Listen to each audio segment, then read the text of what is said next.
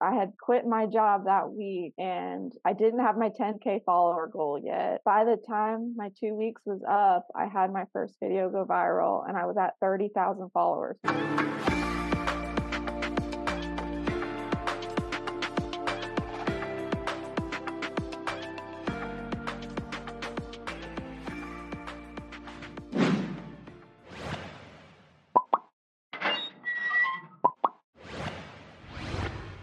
Hello, and thank you for tuning into Profession Session.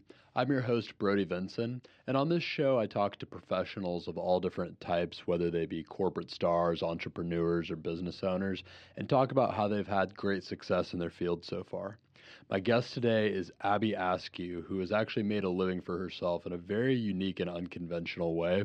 So go ahead and stay tuned to hear about how she has done that, flipping furniture. Thank you again for joining me. I just wanted to kind of get into what you do a little bit. You've got a really, really unique background like we were talking about, and I think we're going to get into kind of how fishing influenced everything and how you got started there. I guess the best place to start would be, how did you first start with the fishing and get competitive with that? So fishing, I guess just kind of like the furniture, started as a hobby for me. I kind of just started pond hopping around Jacksonville. My stepdad had fish like all growing up, and I'd never really taken any interest to it until we moved and had like a little pond in our backyard. If you ever do start bass fishing, it's just a really addictive sport because it's so accessible all over the country. Once I started that as a hobby, I was kind of at the point in my life where I was transferring to the University of Florida, and they have a club team there. So I for sure wanted to join the club team when they're fishing tournaments. So when I transferred to the University of Florida, I joined the club team, and it was like a fall tournament series, like just of the members of the UF club. And it was kind of like a qualifier to try to get the funding to go fish on a national level because we only had so much money as a public school, as a club team. So in that fall tournament series, I ended up tying for first place out of pure luck. I was such a noob. Like I was just fishing with one type of bait. So that really kind of sparked the interest in tournament fishing for me. And when I It was went like proof of concept, right?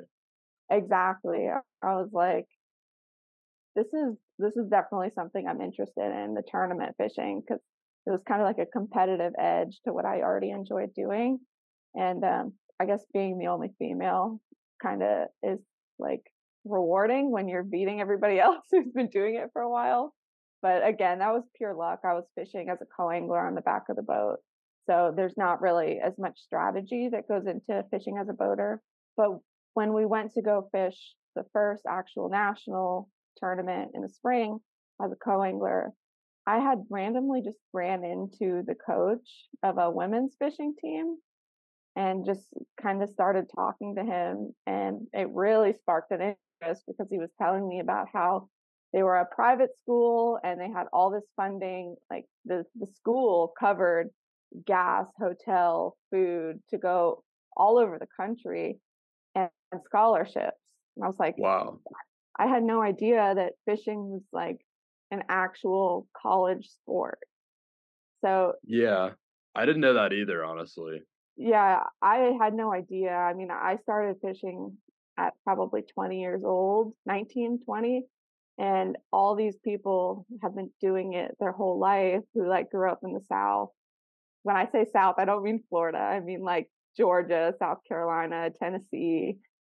All those people grew up with it in their high schools and having high school teams. And in Jacksonville, that's not really a popular thing to do. So, I mean, you said it was kind of by pure luck that you think you won that first one. I mean, I feel like it's got to be a little bit more than that. What do you think it was? Do you think it's kind of just this competitive drive that you have, or do you think that there's more that went into that? I think the big thing in fishing is having confidence in what you're doing. And at that time, I was only confident in one bait, which is just a Zoom trick worm. If you fish, you know what it is. Um, I just stuck with what I was confident in those tournaments, and it played out for me. And I think that's still true today, even now that I'm not only throwing a worm, is to just really play your strengths. Yeah. And you just went all in on that and it worked out. Because fishing is kind of a mind game. What do you mean by that? That's interesting. Bass fishing is a lot of just strategy. Like it's not going out there and just casting and hoping to get lucky. There's a lot of planning that goes into it and studying the lake and the structures on the bottom of the lake and studying the patterns of the fish that goes with the seasons. So you start with the fishing, and was that scholarship that you got at SCAD? Yes. Okay, So so you transfer to SCAD from UF, right? yeah, so the guy that I had randomly ran into, it was in the hotel at that tournament, was the coach to the SCAD women's team. And I already was really honestly miserable at UF because I was studying engineering and it's just, I was so unhappy. I couldn't get myself motivated to sit down and do the work. So it was kind of a no brainer for me to like go on and apply for this position. And the coach called me right away and I was like, SCAD's an art and design school and I'm in an engineering program. So that was a pretty bold decision with no art and design background. But I was just too sold on the idea to be able to travel and fish and have my tuition paid for. Yeah. Yeah, so it was a no brainer for me. And there was an industrial design program there. So it really relates a lot back to engineering. It's just more on the like physical design side rather than the mathematical side of design. And it sounds like you weren't really loving the mathematical side as much anyway. Like it sounds like it was more the design aspect that you kind of drew you to it in the first place. Exactly. And I didn't know that because like growing up throughout grade school, I was always told, "Oh, you're good at math. You need to do something in math," because I was always advanced in math. So I just society tells you you need to go to college and you need to just do what you're good at. And it was math. So I was like, I'll be an engineer.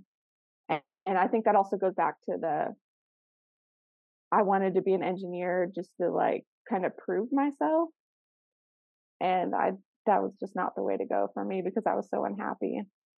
Engineering I feel like is one of those things where everyone just kind of understands that it's one of those like top pursuits of being good at math, but you don't really start seeing how many different opportunities there are until you really get out into the world.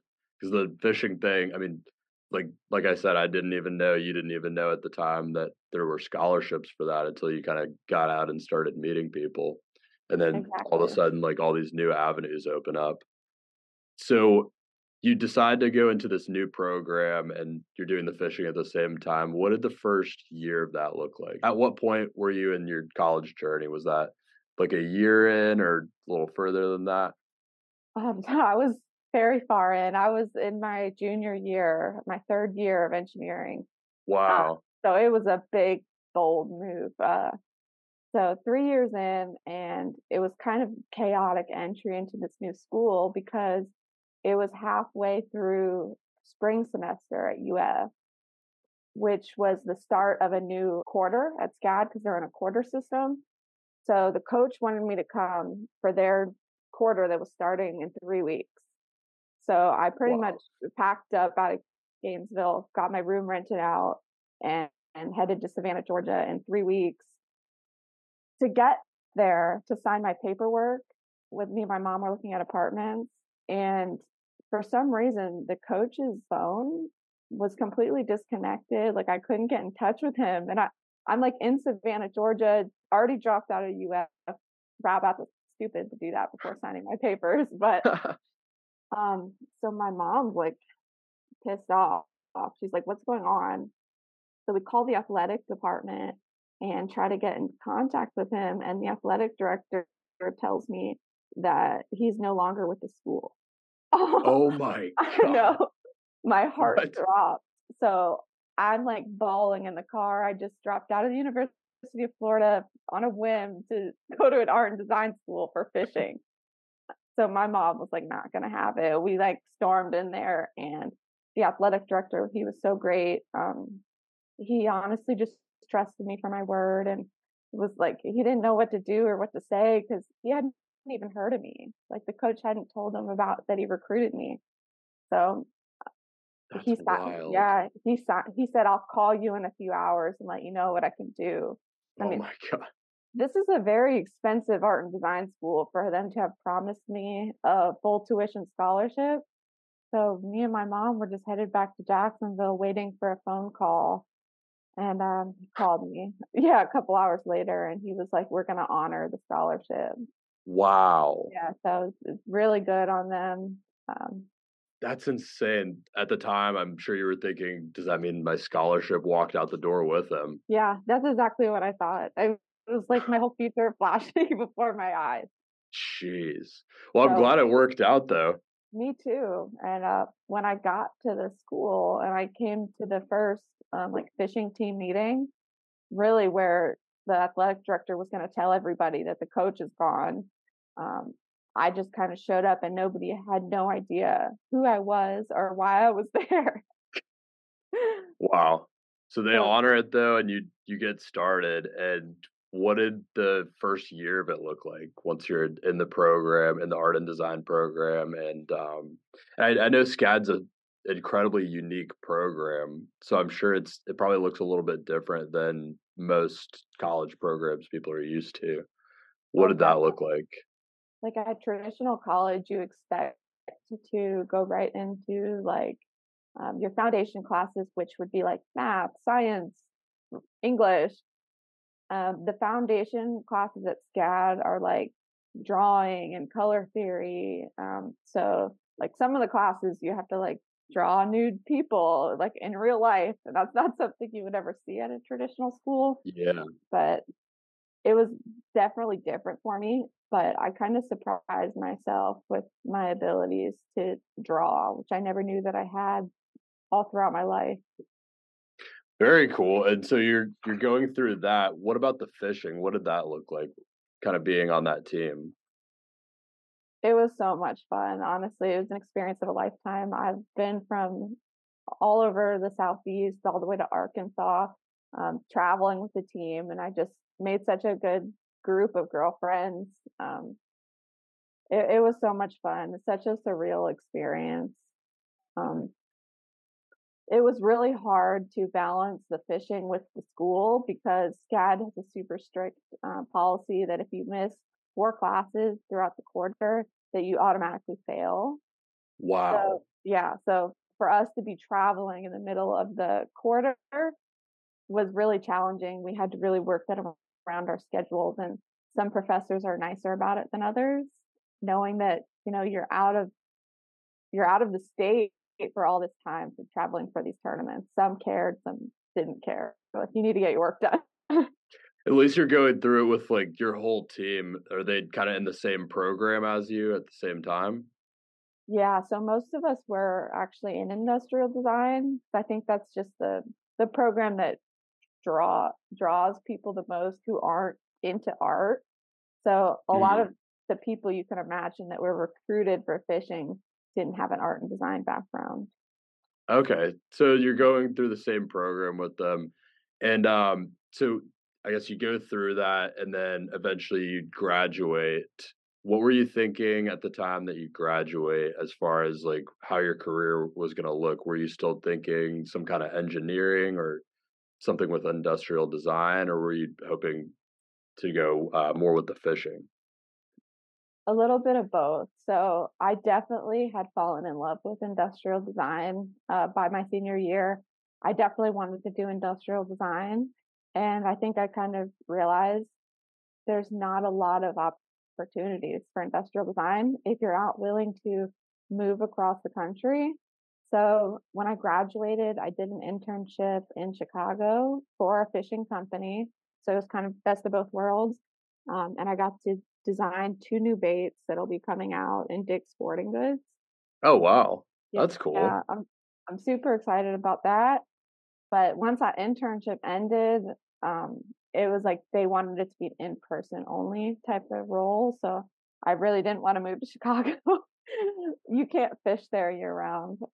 It gets very Yeah. cold. Yeah, I can imagine. So Probably like I would guess maybe even the majority of the year you couldn't. yeah, it Like was it's so summertime. cold there.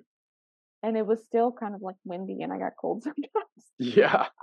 I mean, I grew up in South Florida, so that was just no for me. Um, Yeah, if you grow up in Florida, I mean, I grew up in Florida too. You just have Florida blood. It doesn't work out when it gets cold. exactly. So uh, you didn't want to move up there. So, but you had the internship. So what are you thinking kind of post internship? Because that's a really cool opportunity, but you had to be thinking like, what's the next thing? I think the idea for me was to try to get into maybe like a product management role with fishing industry, or like just try to get in with a fishing company and transition into an industrial design role, because there wasn't really anything open. But there's two really big fishing companies here in Columbia, South Carolina. So I really wanted to try to get a job with one of those. And I did. It just, there was nothing open at all in the product side.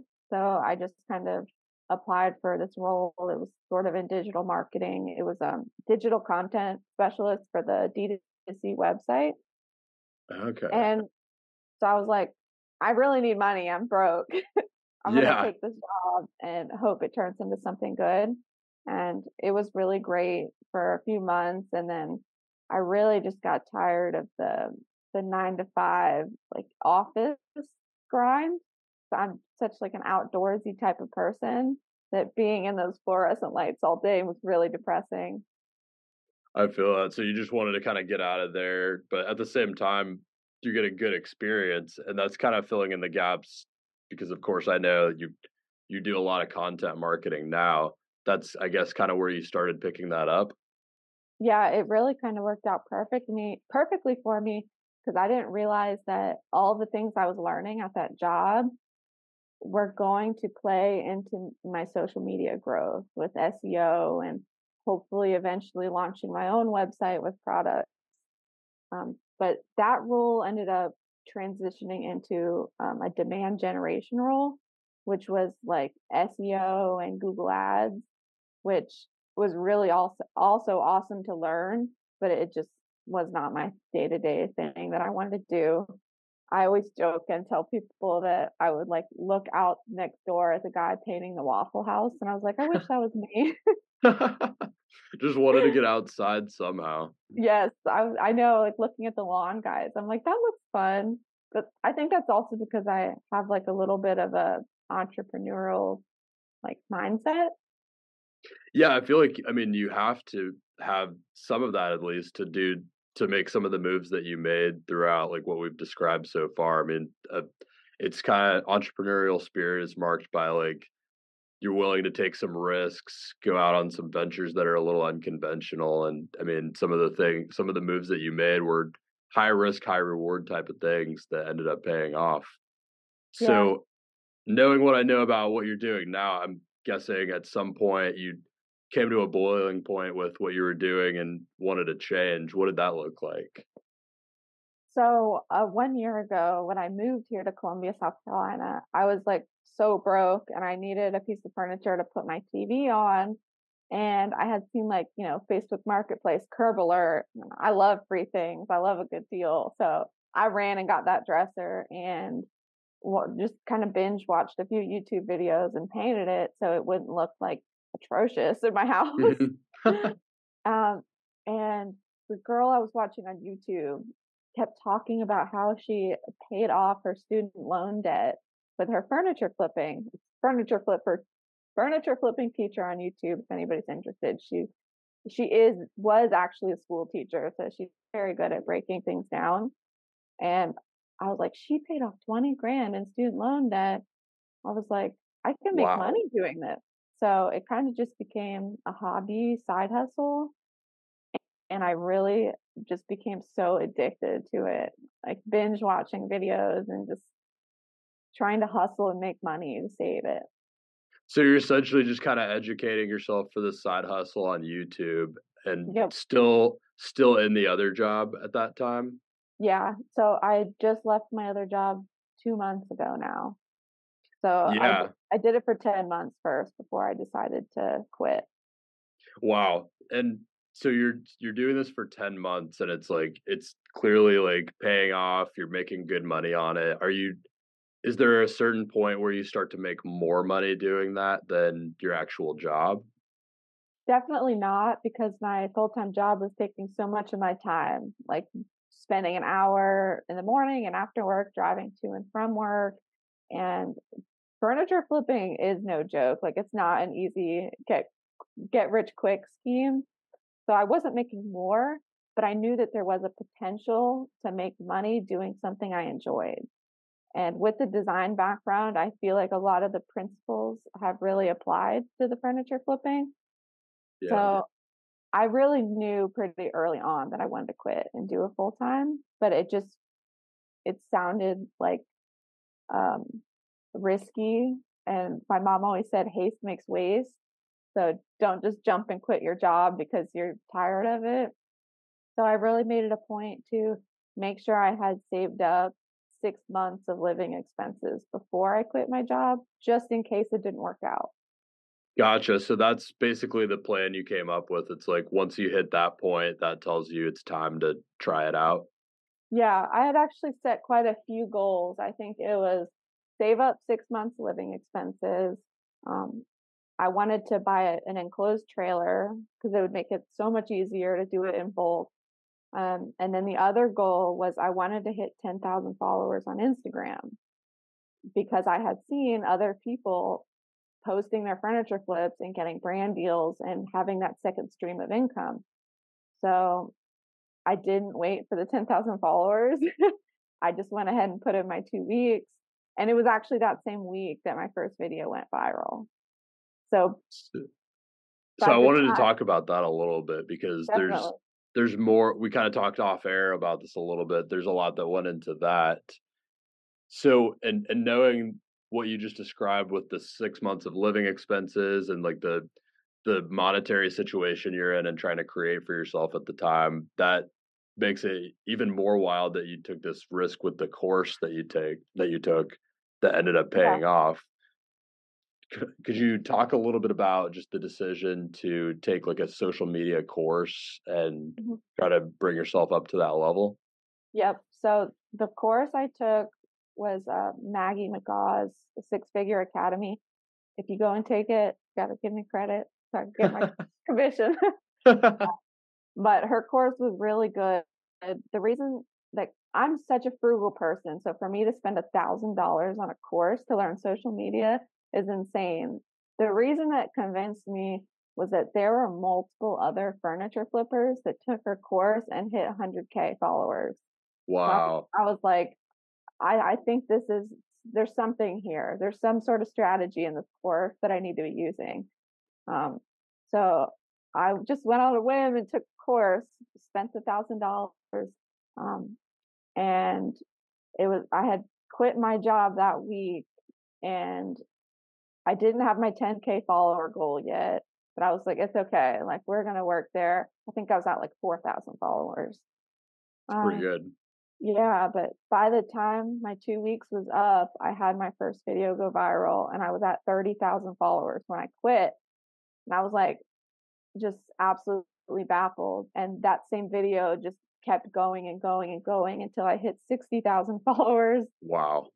So it really was just that reassurance that I made the right decision. Yeah, Um, all of a sudden you're just finding yourself at like 6 times the amount that you had set as a goal for yourself off of it was, one video.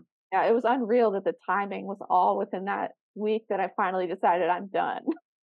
That's wild. So did you have that 6 months of living expenses saved up though at the time? Yeah, I did. Okay, so that was probably like the biggest part of it for you is just having like that security to fall back on, like knowing that you're covered there. Exactly. So if I'm like a few months in and realizing, oh my gosh, I'm not making any money, which isn't the case because if you're working hard, you're going to make money. Mhm. It was just that peace of mind and knowing that I'm not um, making a decision on a whim because haste makes waste.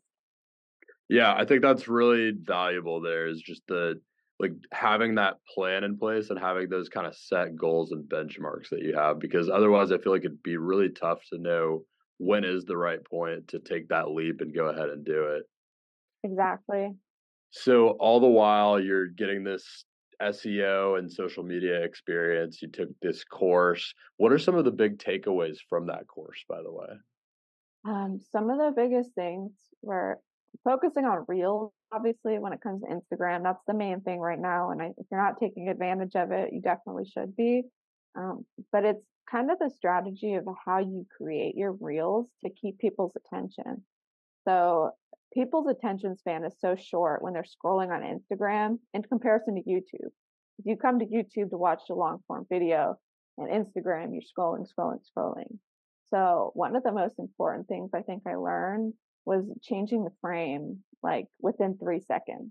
And that seems so quick, but Hmm. even if it's just a video of like me and you talking, I mean, you don't have to change the frame or random things.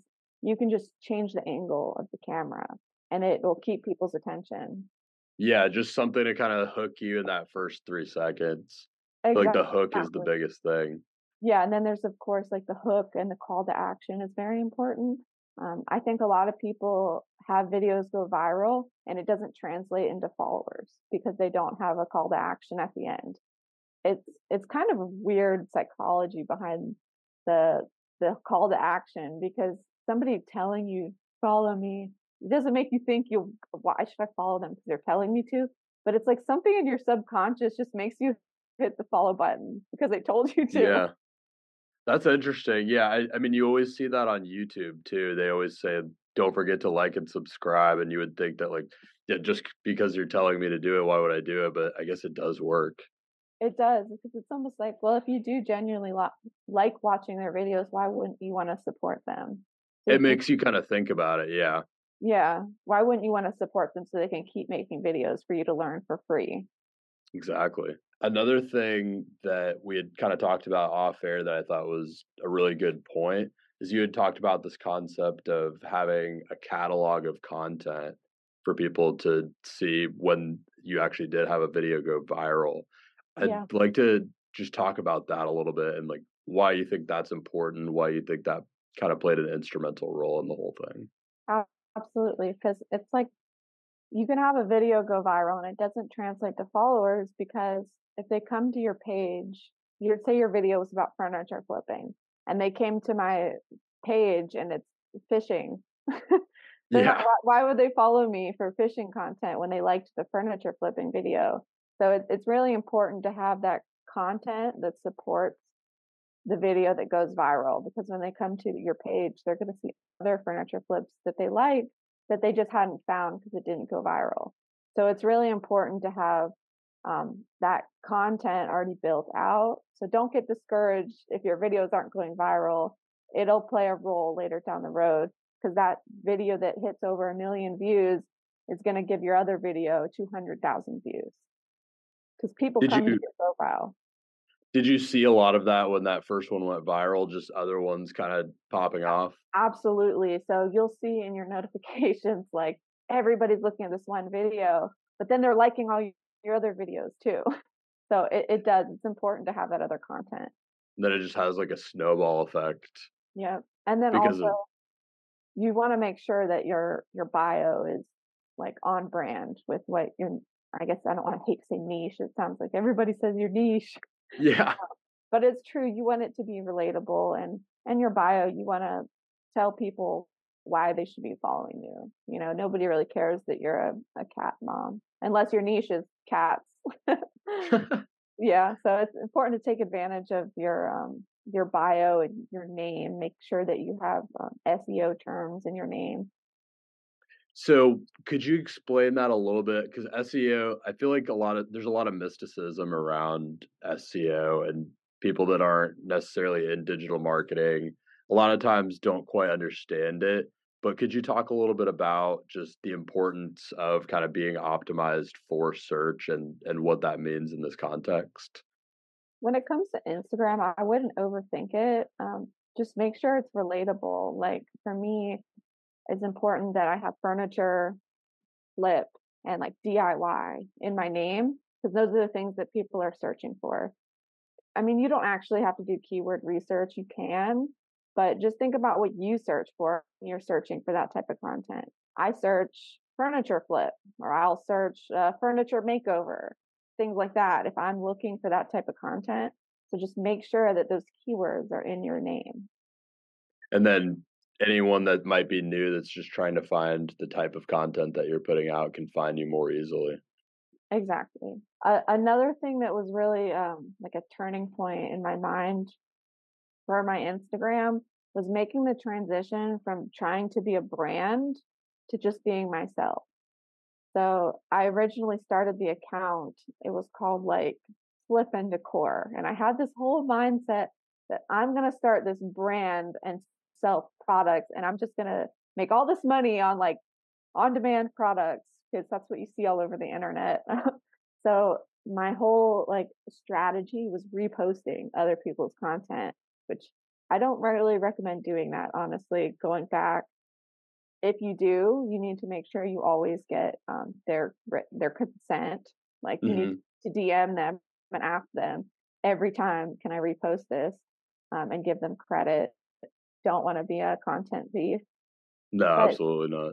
you'll realize that that is just it's inauthentic and it's honestly time consuming to DM every person and ask them and then repost it. Like it's just not a good strategy. I did grow like 2,000 followers doing that.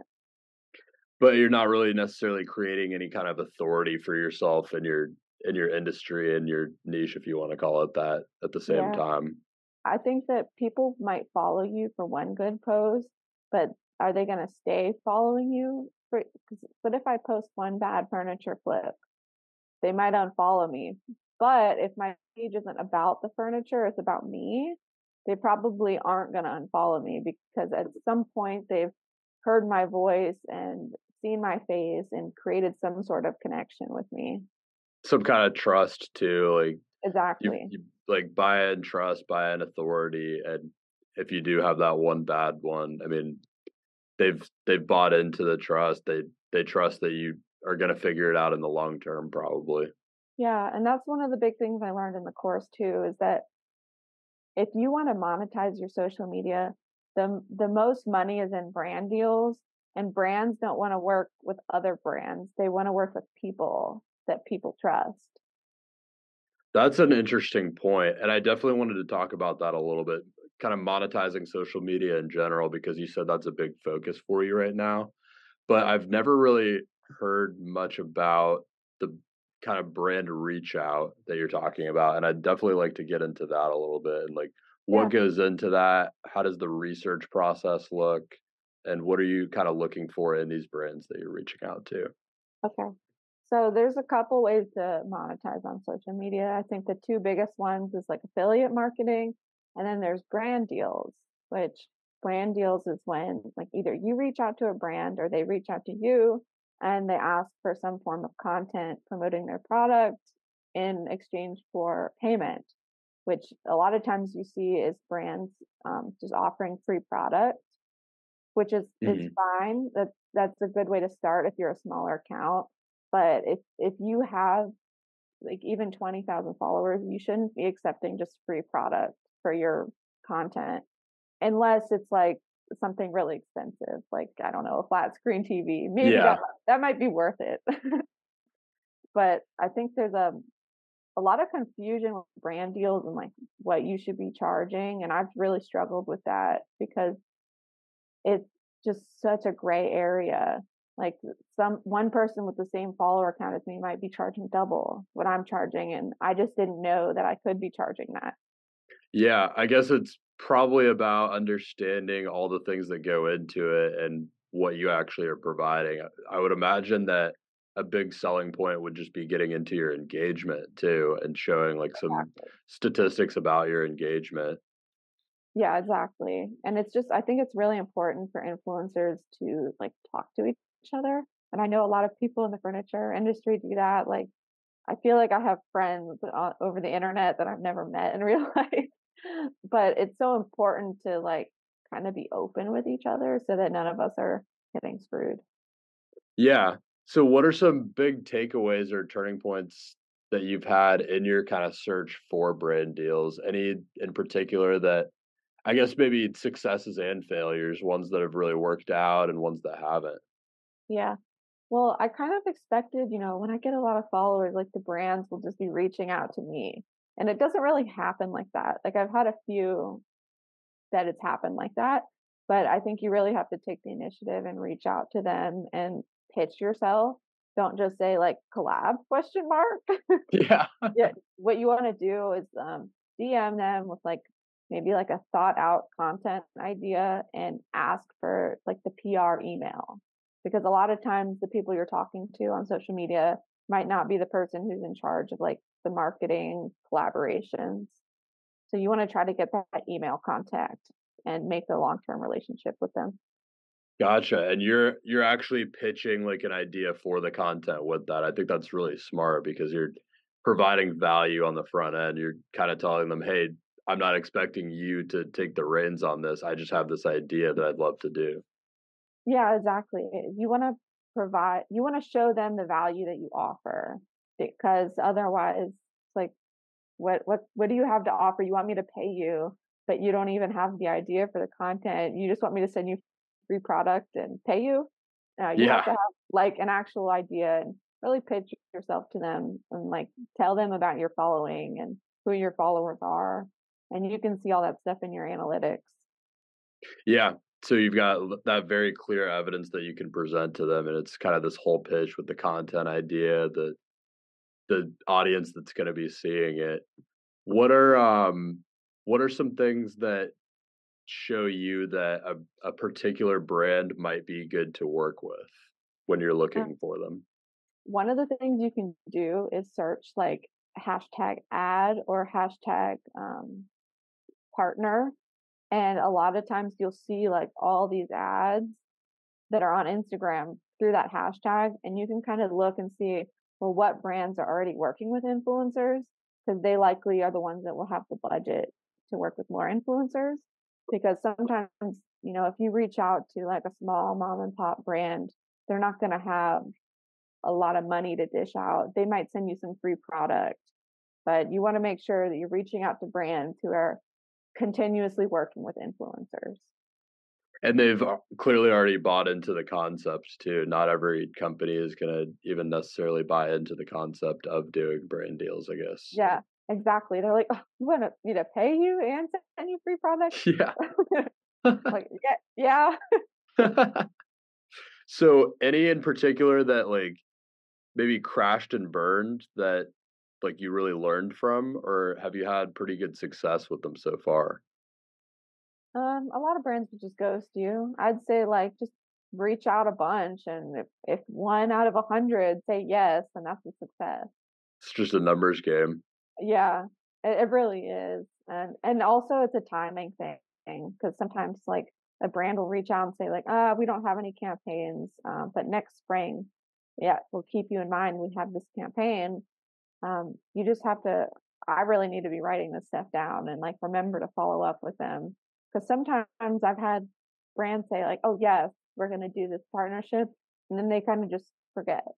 So you just have to Yeah. follow up because they have so much on their plate and they have like hundreds of people messaging them about partnerships.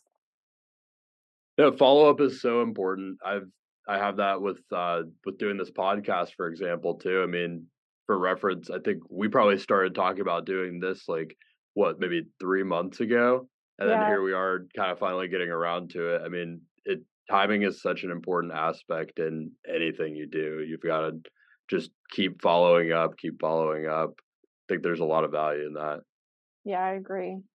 So anything else in the kind of scope of monetizing social media that you think would be good to cover? Is brand deals going to be kind of your main strategy going forward, or are there other things that you're really focusing on?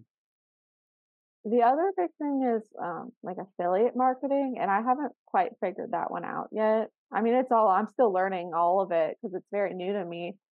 I hit 100,000 followers, I think maybe like it was just like 2 months ago or 1 month ago. So I'm still definitely trying to learn how to monetize my social media, but affiliate marketing is one that I've really struggled with because like the commission is so low.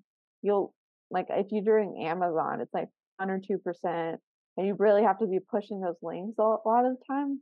And what you have to balance like not like drowning your social media content in buy this, buy that, buy this. I don't like seeing that. Nobody likes being sold to. So to me, it's almost like affiliate marketing isn't worth it for me.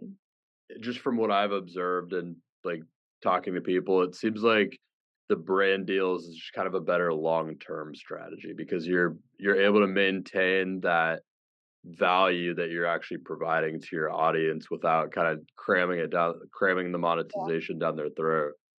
I think affiliate marketing and like Amazon links is a really good strategy for YouTube because like the the lifespan of the content on YouTube is way longer than Instagram. You can only post links on stories, which last 24 hours, or maybe you'll put it in your highlight, so it'll always be there. But on YouTube, like people are watching these long form videos and they really want the link to the product.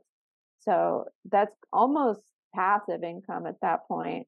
So it's definitely worth it if you're doing YouTube. But on Instagram, the affiliate for me isn't really worth it. I think that makes a lot of sense. So, kind of zooming back out from the social media thing, I did want to talk about just how it's been since you did go full time, because obviously you did make that decision to kind of branch out and go full time with it. You said a couple months ago, right? Yeah, it's been, oh my gosh, time flies, like 2, almost 3 months now. And And it seems like it's going really well so far. I mean, you've had just continued success. What has that been like, and I mean, what kind of things have you observed about yourself being able to go fully into that? it's definitely been a continuous like, learning process. There's things that I personally have to work around, like the weather, because I don't have a shop yet. I just have like a little 10 by 12 shop. So I'm pretty much working in the yard. So that's something I kind of have to work around. And one thing I've learned is that I don't really enjoy taking commission work like I thought I would. Everybody pushes commission work as like this fabulous thing because it's like a guaranteed payment. Hmm. But to me, I have a creative background, and the part about furniture flipping that I like is the design. And when I'm doing clients' furniture, I lose all of that. So at that point, I might as well be a cabinet refinisher because there's more money in that. Yeah. So I So decided to stop doing that. so that was people just kind of reaching out to have you do something to their existing piece. Yeah, and such a Gotcha. great it's such a great form of income if you're somebody who wants to flip furniture just for the money. Like you just want to paint it a neutral color and get paid. That's a Hmm. great way to make money. Like I've turned down multiple projects just because I have a whole storage unit full of so much furniture I need to get to. So there's So how are you acquiring all this furniture? Like where are you just kind of like searching different wholesalers, or how does that work? Because you said you do it in bulk now that you've got the trailer. I swear furniture finds me. I don't know how, but so it's really a lot about like, well, in places like Florida and Texas, there's like bulk trash pickup days, and people you'd be so surprised at the furniture that they're throwing out. Where I'm at, we don't have that, so I'm relying on finding deals on Facebook Marketplace and thrift stores. So, thing with Facebook Marketplace is what happened recently is I went to go pick up a bedroom set for dirt cheap. It was $75. And I got there and the lady was clearing out the house because her friend had just passed away. So I ended up going for one bedroom set and I left with two bedroom sets and a dining set, Wow, all all for like $100 just because she wanted it gone. So that's that's really crazy. where the trailer became so helpful to me because I would have never been able to take it before. So that Yeah. picking it up in like bulk like that has really helped me. Um, and the other one is just word of mouth, talking to people, telling people what you're doing. I'm having like friends of friends and reach out to me like, I have this set. Do you want it? Just going to throw it away or I'm going to post it for free. So word of mouth. Um, my dad has been such a helpful person when it comes to that. He does like electrical work in houses, and his wife does cleaning houses. So people will just give them furniture. So Oh, like, wow. yeah, he's been collecting. I just went to Thanksgiving and picked up a whole trailer load that he's been collecting in his garage for me. That's awesome. So there's So that. you have it coming in from all these different avenues, basically. Yeah. The main ones are marketplace though and thrift stores if you don't have the resources like somebody collecting furniture for you. Uh, the main thing with the thrift stores is like avoid Goodwill. It's terrible and like they've been price gouging lately because they know that furniture flipping has gotten really popular. So I would try to find like local church thrift stores. And then a good tip is to make friends with one of them because like one of the pastors at the church that I shop at a lot has my phone number, and when he gets like a mid-century modern dresser, he'll like send me a picture of it. Do you want this? I'm like on my way. That's awesome. Yeah, Yeah, then it's you've got been that really existing helpful. relationship. You're just the go-to. Yep, because they want it. It's an easy sale for them. It's a win-win for both of us. So I'd like to talk a little bit about like the margins in doing this Yep. because obviously you kind of talked about how you're able to acquire it very cheaply. What are some examples of like really good markups you've been able to have on different furniture pieces? Because I'm curious about just like how profitable it is. I would guess pretty damn profitable if you're able to get, I mean, obviously that the one case you mentioned where you got multiple bedroom sets and a dining set for $100 is probably kind of unique. But in most It's not. cases, it's not that unique. It's not. You'd be so surprised at the furniture you can get for dirt cheap. The main thing is making sure you're looking for solid wood furniture. You can paint laminate furniture. It's not as quality and you're not going to be able to sell it for as much. Um, I would say that I typically try to spend $50 or less on a piece of furniture. So like a dresser, $50. It's a nightstand. I only do nightstand sets. I don't ever do like single nightstand unless it's free. But I wouldn't go out of my way to pick up a free single nightstand. But $50 or less. And when I started a year ago, I would say I was selling dressers for like $150 because I had no idea. And if your messages on Marketplace are blowing up from people messaging you, you need to increase your price like a Yeah. lot, like a lot. So I would say in the beginning, I was selling dressers that I got for free for like $50 at about $150. Not a lot in materials. At first, it was a lot more because I had to invest in like the sander and the sandpaper and stuff. But once you've had it, your cost of supplies goes down, especially if you're doing bulk like me, buying like gallons of Mhm. paint. It's Yeah. cheaper that way. Um, but now I would say like my most recent dresser I sold for 525 and I got it for Wow. yeah, and I got it for free. So there's Wow. yeah. That also comes down to like the quality of work though.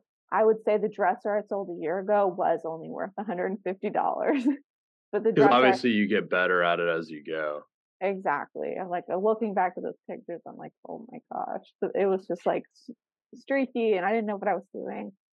But now I'm using a spray gun, so the finish it looks flawless for And the it's most probably part. more efficient too, I would guess. Like you get more efficient at it and better at the same time. And I think that's a hallmark of like really anything that you're getting better at is that you should be able to look back a year ago and be like, I was doing that. I was putting that out.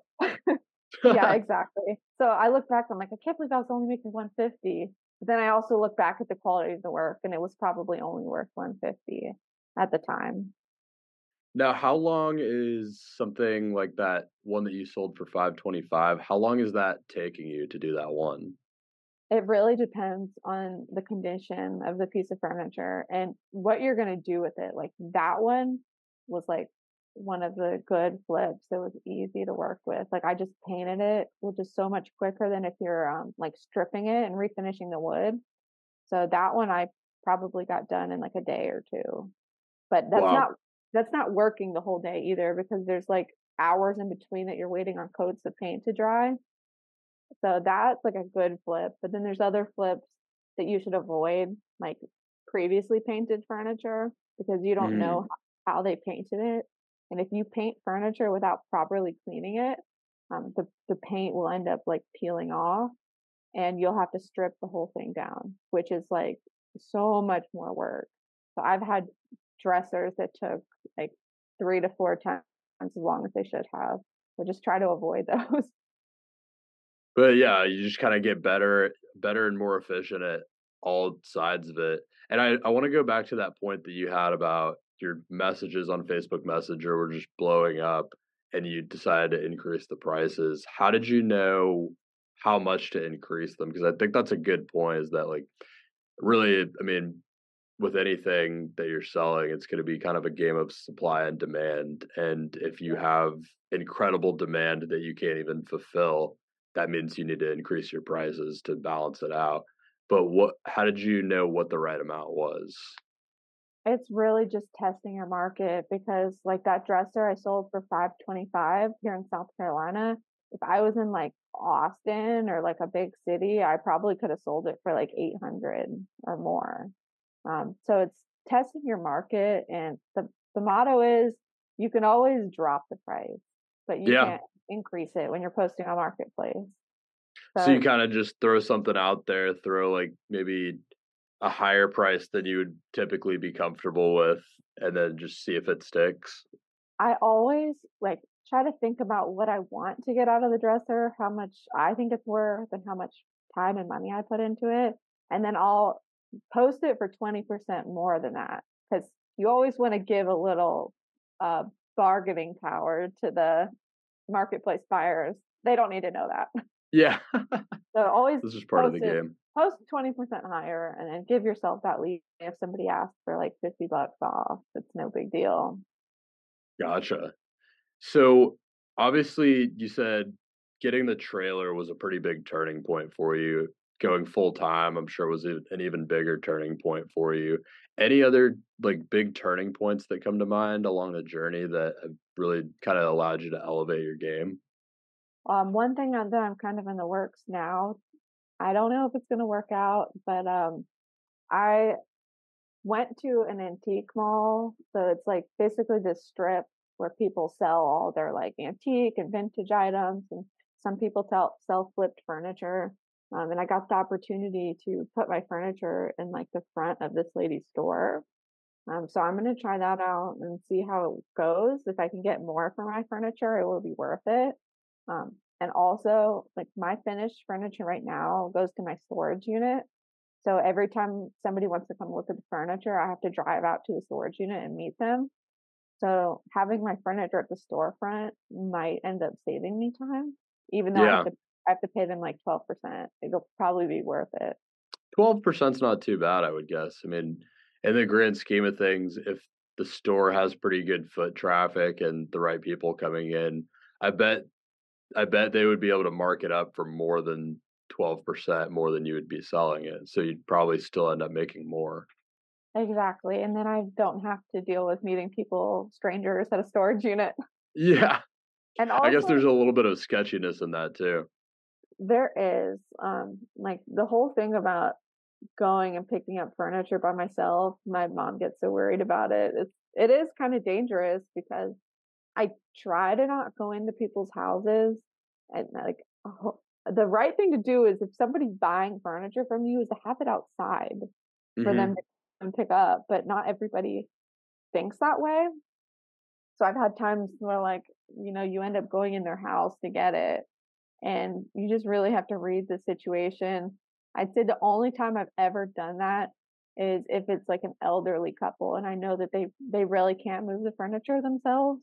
Hmm. So I'm trying to be very cautious about where I go. Any funny stories or like crazy stories from just like going to different places like that and like meeting all these people? I feel like you get a lot of connections doing that. One of the recent places I went to, it was like a hoarding house. Like it was so gross. I don't. I'm trying to think. I don't think I have any really crazy stories that come It's to probably for the mind. best. Yeah. Yeah. It's kind of by design, I guess. hmm it's definitely sketchy though, and also selling furniture for a higher price like I am now. it's not a great presentation meeting somebody at a storage unit. Uh, it's like my storage unit isn't like a storefront. It doesn't look nice because I have stuff that I haven't gotten to yet in there. So it doesn't look great for somebody to come meet me at my storage unit and they're paying like top dollar for a dresser. That makes sense. And I guess what you're kind of getting at here is it sounds like you might have future plans to have kind of a storefront. Maybe. I don't We'll see how this booth goes, but I think the whole benefit of furniture flipping is that there is low overhead. Like you don't really need a storefront with Facebook Marketplace as great as it is. So I honestly don't see myself getting a storefront.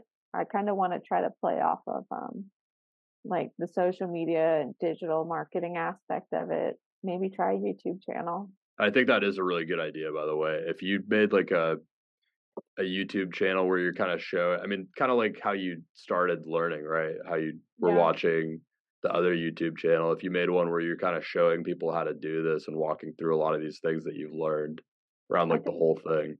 I think there's a huge like gap in YouTube when it comes to full-time furniture flipping. Like everybody's like side hustle, but nobody really talks about like the realistic part of flipping furniture full time. And I know there's a lot of people who want to do it and are just too scared to take the risk. So I have Yeah. people messaging me like, "Oh, well, like, are you making money, or how many pieces are you flipping a week?" Or all questions that I wish somebody would have answered for me. Uh, Hmm. or like, what did you do to save up your money, or how did you do it? There's just a lot of questions about how you can do it full time. I think that's a great point. Just as like a more holistic thing too. There's so much value in having taken a risk of some kind that people are scared to take and it having paid off because you have the authority of having figured out this thing that seems daunting and seems hard to do. So I think I could see that really paying off for you. Yeah, and it seems like it's a great passive sort of income stream. Yeah, if you can grow a big enough following, you've just got the ad revenue coming in, so it's just increasing those streams of revenue more and more. Exactly. So any other kind of things that come to mind as far as future expansion for the furniture flipping business? What would you like to see? I guess over so you're a year in, you said even just 2 days ago. It's a cool point to be doing this for sure. What are some things that you would like to see in the next 3 to 5 years? I want to learn how to build furniture. That's definitely probably like the long-term goal of mine. I've been kind of dabbling with just like building new bases for the furniture I'm flipping. So I want to learn how to build a dresser myself so that I can be more creative even with the design of the furniture, because that is again what my background is in, product design. So I know I have the capabilities. I just need to learn how to do the woodworking. So hopefully, like very long term, I could have my own furniture brand. That's awesome. I think a great start is trying to get into those storefronts. I mean, that really puts your brand out there in a unique way, and especially in the local community. And then you could probably expand to other cities from there if it's going well. Yeah, absolutely. Very cool. Well, anything else that comes to mind as far as future expansion, things that you're excited about, like other little projects you're working on? I know that I want to probably create a website soon, possibly retail paint. I don't know exactly if there's a market for it yet. A lot of people just buy D2C or from big box stores, but that might also be an option, like coming out with my own line of paint. Yeah, absolutely. I mean, I think having your own line of like all the different things that are involved would be good. And maybe even having sponsorships or brand partnerships with the different equipment that you use could work out. Definitely a Yes, lot of ways you could go with it. yeah, I agree. I'm definitely excited for the future, and just it's important to me that I just keep on learning and educating myself more. Yeah, we talked about that a little bit off air too. I think there's a lot of value in having that mindset. Is that something you've always had? Is I would call that kind of a growth mindset is just wanting to continue to educate yourself. And if you go back to common theme through this, you took that course after you had already graduated college, so it's clearly something you buy into. Is that something you Yeah. think you've always had? Yeah, I love that saying, a growth mindset. I definitely think I have that. I'm always just wanting to educate myself, whether it's about my furniture business or just like finance in general, because I don't want to be struggling 30 years from now. Like, I guess the whole goal ultimately is financial freedom. And that's why I wanted to work for myself, because I just didn't ever see that happening with me working a 9 to 5 corporate job. I just felt like I was working towards somebody else's goals.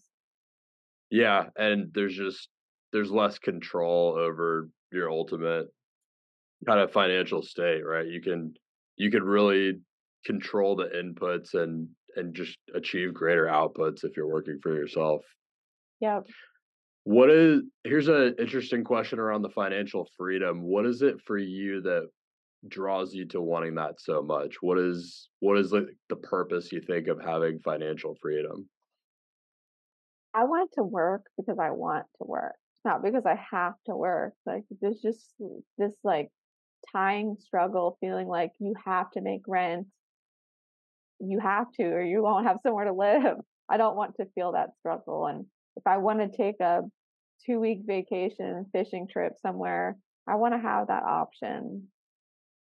Yeah, and I mean, there's a great point in there about working because you want to work that allows you to pursue the kinds of things that you're more passionate about rather than having to just do things out of necessity of making the rent, like you said. Yeah, and like, how I think money is the reason that people don't take those risks in their careers. It's because I have to have this 9 to 5. I have kids to feed, or I have this mortgage to pay. And the lucky thing for me was that I didn't have any of that yet. I don't have a car payment. I don't have a mortgage. I don't have any kids.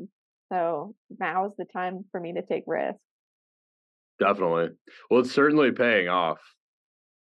Well, I Thanks. wanted to, yeah, of course, of course. And I mean, I'm excited to just continue following your journey. It's a really unique thing that you're doing too. I mean, I don't know anyone else doing furniture flipping in general, and it's a cool thing to see something so unique and so out of the box paying off.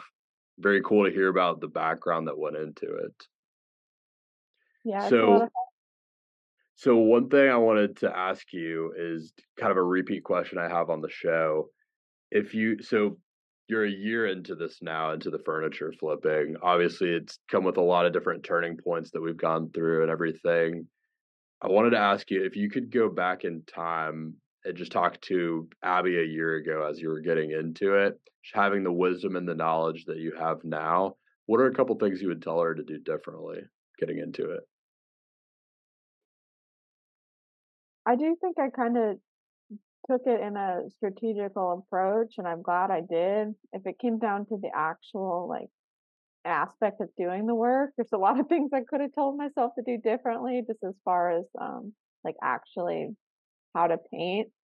Um but as far as like the business approach I had, I don't think I would change anything.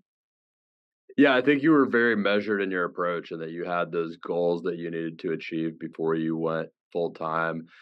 And I want to take this as a little pause to just talk about that. I think there's a misconception about entrepreneurship and business a lot of times, and that you just have to be this. Obviously, we've kind of established that you are a little bit more comfortable with risk than maybe someone who's not of entrepreneurial spirit. But I think there's this misconception about taking those risks and about going on a new entrepreneurial venture that that it's just a risk and it's a huge gamble, and if it doesn't pay off, it doesn't pay off.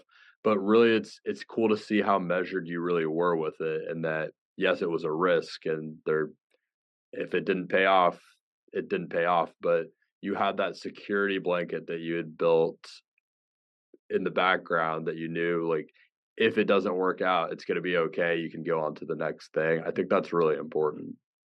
Absolutely. But I know there was a big part of me that didn't want it to fail, so I knew that I was going to work as hard as I could to make sure that it didn't fail, because there's nothing I don't want more than to go back to a corporate job. Absolutely. I get that. I mean, I have that same thing. I luckily was able to kind of go full time with what I do. Similar situation, was kind of building it on the side, and then ended up quitting my full time when I felt like I could. It's just there's so much freedom in it too, being able to kind of dictate your own schedule and everything. There is. And I was just thinking about yesterday. I was gonna drive home on Sunday from Thanksgiving, and I got a flat tire. So I was like, okay, I just need to stay in Jacksonville the other day. Get my tire taken care of. Drive home in the daylight when it's safe. But if I had my job still, I would have had to like try to rush home to get to work.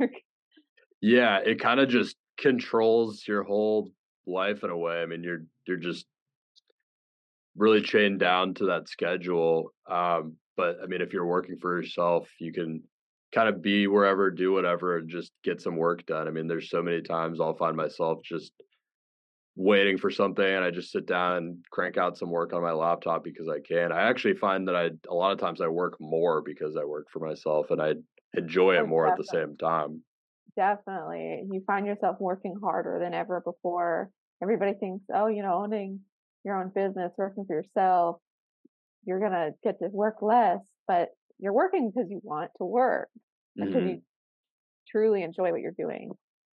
It feels less like work that way too. I mean, it's just you kind of get caught up in it. I'll find myself like doing some editing or doing something. All of a sudden, it's like 1, 2 in the morning, and I'm like, "Well, just having a good time. Didn't feel like work." Oh, that's great. That's so great. Well, another thing I wanted to ask you, just because the name of the show is Profession Session, I have kind of a thesis with the show that, and you're an incredible example of this, that anything really can be a profession if it's approached the right way. So, obviously, with the furniture flipping, it's a very unconventional path that you've kind of carved out for yourself, but it's working out, it's making you money, it's building a career for you. I'm curious what it means to you personally to be a professional. I think a professional is somebody who has learned the skill, maybe hasn't mastered it yet. I think you don't have to master it to still be a professional, but maybe you can do it better than the average person. So you mastered a skill that people will pay for, and that makes you, and you hold yourself true to those standards. That makes you a professional. I love that. Well, Abby, anything else that you would want to leave the audience with? I don't think so. Maybe just follow me on Instagram. It's flipped by Abby. At Flipped by Abby, and I'll put the link to your Instagram and everything else that can be used to find you in the show notes if you're listening on audio, or the description if you're watching on video. Abby, thank you again so much for coming on. This has been so great. Thanks so much, Brody. Thanks so much for tuning into Profession Session. I'm your host, Brody Vinson. Stay tuned for new episodes every week and short clips of deep dives into specific topics that I put out on different social media channels. We can be found on YouTube, Instagram, LinkedIn, Facebook, TikTok, all major podcast platforms. You can find my guest in the details of this video or podcast. And if you happen to know a young standout business owner, professional, or entrepreneur that you think would be a good fit for Profession Session, DM me or get in contact with me anywhere and just let me know, and they could be the next to tell their story here. Until next time, again, this has been Profession Session. Stay focused, stay hustling, and stay networking.